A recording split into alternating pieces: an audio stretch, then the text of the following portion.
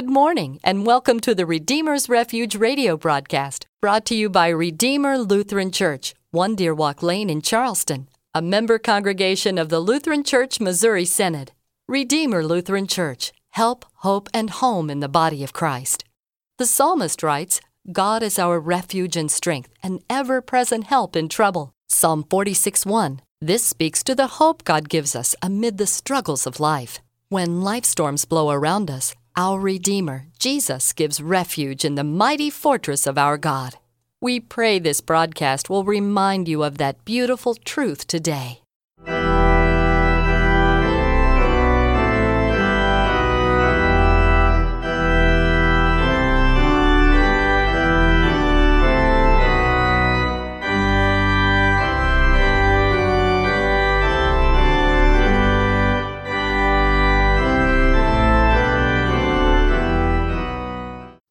Grace, mercy, and peace to you from God our Father and our Lord, our King, Jesus the Christ. Amen. Let us pray. Almighty and gracious Lord, pour out your Holy Spirit on your faithful people. Keep us steadfast in your grace and truth. Protect and deliver us in times of temptation. Defend us against all enemies and grant to your church your saving peace. Through Jesus Christ, your Son, our Lord, who lives and reigns with you and the Holy Spirit, one God, now and forever. Amen. Our reading for this Reformation Sunday is from Nehemiah chapter 1. And Nehemiah said, O Lord God of heaven, the great and awesome God who keeps covenant and steadfast love with those who love him and keep his commandments, let your ear be attentive and your eyes open to hear the prayer of your servant, that I now pray before you day and night for the people of Israel, your servants, confessing the sins of the people of Israel which we have sinned against you. Even I and my father's house have sinned. We have acted very corruptly against you and have not kept the commandments, the statutes, and the rules that you commanded your servant Moses. Remember the word that you commanded your servant Moses, saying, if you are unfaithful, I will scatter you among the peoples. But if you return to me and keep my commandments and do them, though your outcasts are in the uttermost parts of heaven, from there I will gather them and bring them to the place that I have chosen to make my name dwell there. They are your servants and your people, whom you have redeemed by your great power and by your strong hand. O Lord, let your ear be attentive to the prayer of your servant, and to the prayer of your servants who delight to fear your name, and give success to your servant today, and grant him mercy in the sight of this man. Dr. Nick Yiffentides used to tell his patients, do as I say, not as I do. That's because he weighed 470 pounds. Then God spoke to him about being a better steward of his body. In his own words, God used testicular cancer to bring me to my knees. Here I had been healed of cancer, and yet I was eating myself to death and committing suicide at the dining room table and going to fast food places. I was overwhelmed with the conviction that my personal health was a God-given gift with which I had to honor him in the way that I cared for that gift. Dr. Nick went on a spiritual, physical, and emotional journey to seek God's best for his body. He lost 270 pounds in 18 months. In addition to founding a ministry focused on health, Dr. Nick has written the book, My Big Fat Greek Diet, and has done interviews with Entertainment Weekly, People Magazine, and other media venues, speaking to the issue of caring for our bodies. Now, as we continue in our stewardship series, I assure you that today's message is not about going on a diet, but, well, and frankly, it is at least as hard as sticking to a diet. It is what the doctor had to do, and what our sixth principle says. God's stewards are catalysts for change. This means that as God's stewards, we not only embrace the changes that the Lord brings into our lives, but as the church, we become the encouragers of, the motivators of, the actuators of, yes, the catalysts for change. As God's stewards, we foster the necessary change that God works in us through word and sacrament. We foster the necessary change in our church culture that we would be the catalysts for sharing the gospel of Jesus, because he is the greatest change agent of all. Now, on this Reformation Sunday, we celebrate the change, the Reformation in the church that Martin Luther catalyzed as he nailed his 95 Theses on the door of the Wittenberg Castle Church on October 31st of 1517. But here I would draw your attention to the Old Testament reading and the model that the prophet Nehemiah gives us as God's stewards and catalysts of change. Nehemiah was a catalyst for change without creating unnecessary resistance. He was a cupbearer, one who protected King Artaxerxes I from poisoning and whose permission Nehemiah needed to journey back to Jerusalem. News came to Nehemiah regarding the sad state of affairs of God's people and the shambles in which Jerusalem was. As God's stewards, catalysts for change, we must be deeply affected by the necessity for change. Nehemiah, upon hearing the news, mourned and wept and fasted and prayed. He was deeply affected by the necessity for change. Again, Nehemiah prayed. As God's stewards, as catalysts for change, we must be individually and together engaged in prayer. Nehemiah gives us a good model for this kind of prayer in our reading this morning. It is a prayer of repentance, remembrance, and hope. He comes before the Lord, confessing the sins of the people and his own. He then recounts God's provision, purpose, and mission to gather them and bring them to the place that I have chosen, to make my name dwell there. That is, that as God's people turned to him, he would redeem his people and return them to Jerusalem.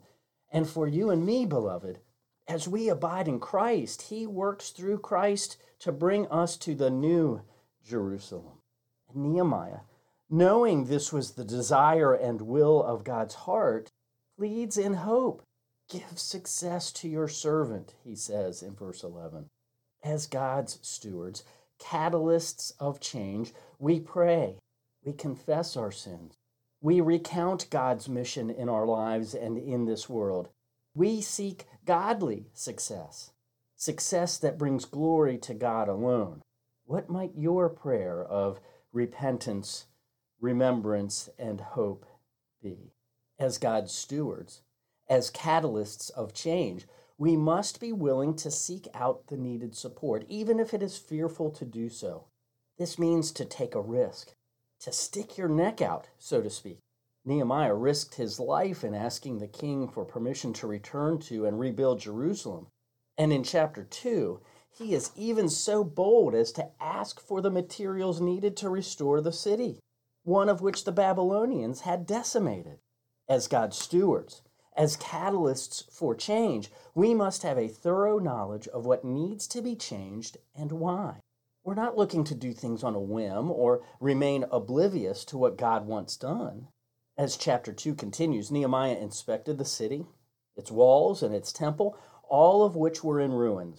He didn't just run in with a plan sight unseen. We continue to evaluate and reevaluate what we do and will do in the context of the mission God has privileged us to have. God's stewards, as catalysts for change, know to expect resistance and face it by knowing the proper boundaries. The truth is, no matter what kind of team or organization you are in, there is always at least one or two negative Neds around. Nehemiah faced opposition to his mission of rebuilding Jerusalem, but he knew when not to appease the naysayers. He said in chapter 2, verse 20, "The God of heaven will make us prosper, and we, his servants, will arise and build." God's stewards, as catalysts for change, share the work. That is, they build teams. As I said last week, there are no Lone Ranger Christians. God has formed the body of Christ that we would work together at the building of God's kingdom.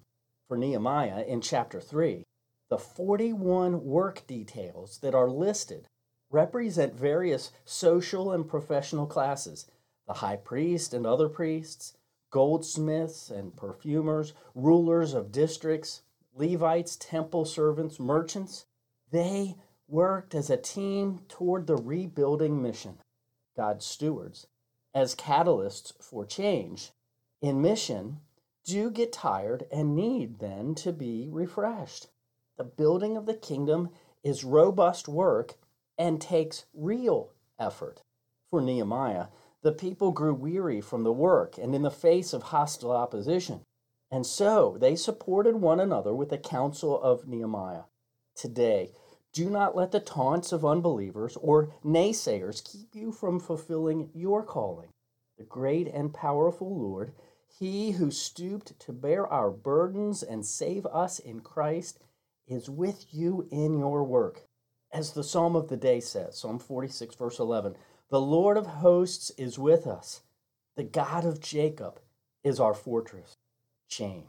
The very word can send people scurrying and scrambling for the exit.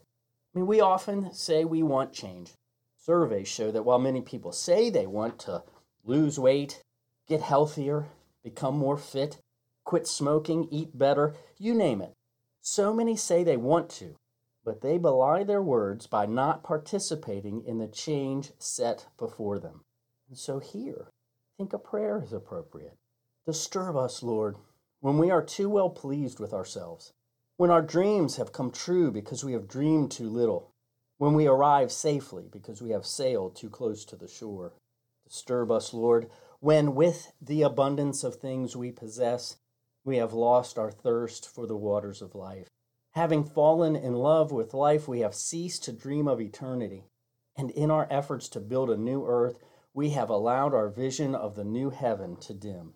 Disturb us, Lord, to dare more boldly, to venture on wider seas where storms will show your mastery, where losing sight of land we shall find the stars. We ask you to push back the horizons of our hopes and to push us into the future in strength, courage, hope, and love. Now for Nehemiah, for the apostles who ushered in worldwide change, for Martin Luther, whose simple posting on a church's front door ignited change, for you, who toil for the Lord's kingdom here in Charleston, hold on to Jesus, who is the same yesterday and today and forever. Because as Nehemiah reminds us in chapter 8, verse 10, the joy of the Lord is your strength. Amen. Now may the God of hope fill you with all joy and peace in believing, so that by the power of the Holy Spirit you may abound in hope. Let us pray. Merciful God, teach us to be faithful in change and uncertainty, that trusting in your word and obeying your will, we may enter the unfailing joy of Jesus Christ our Lord. Amen.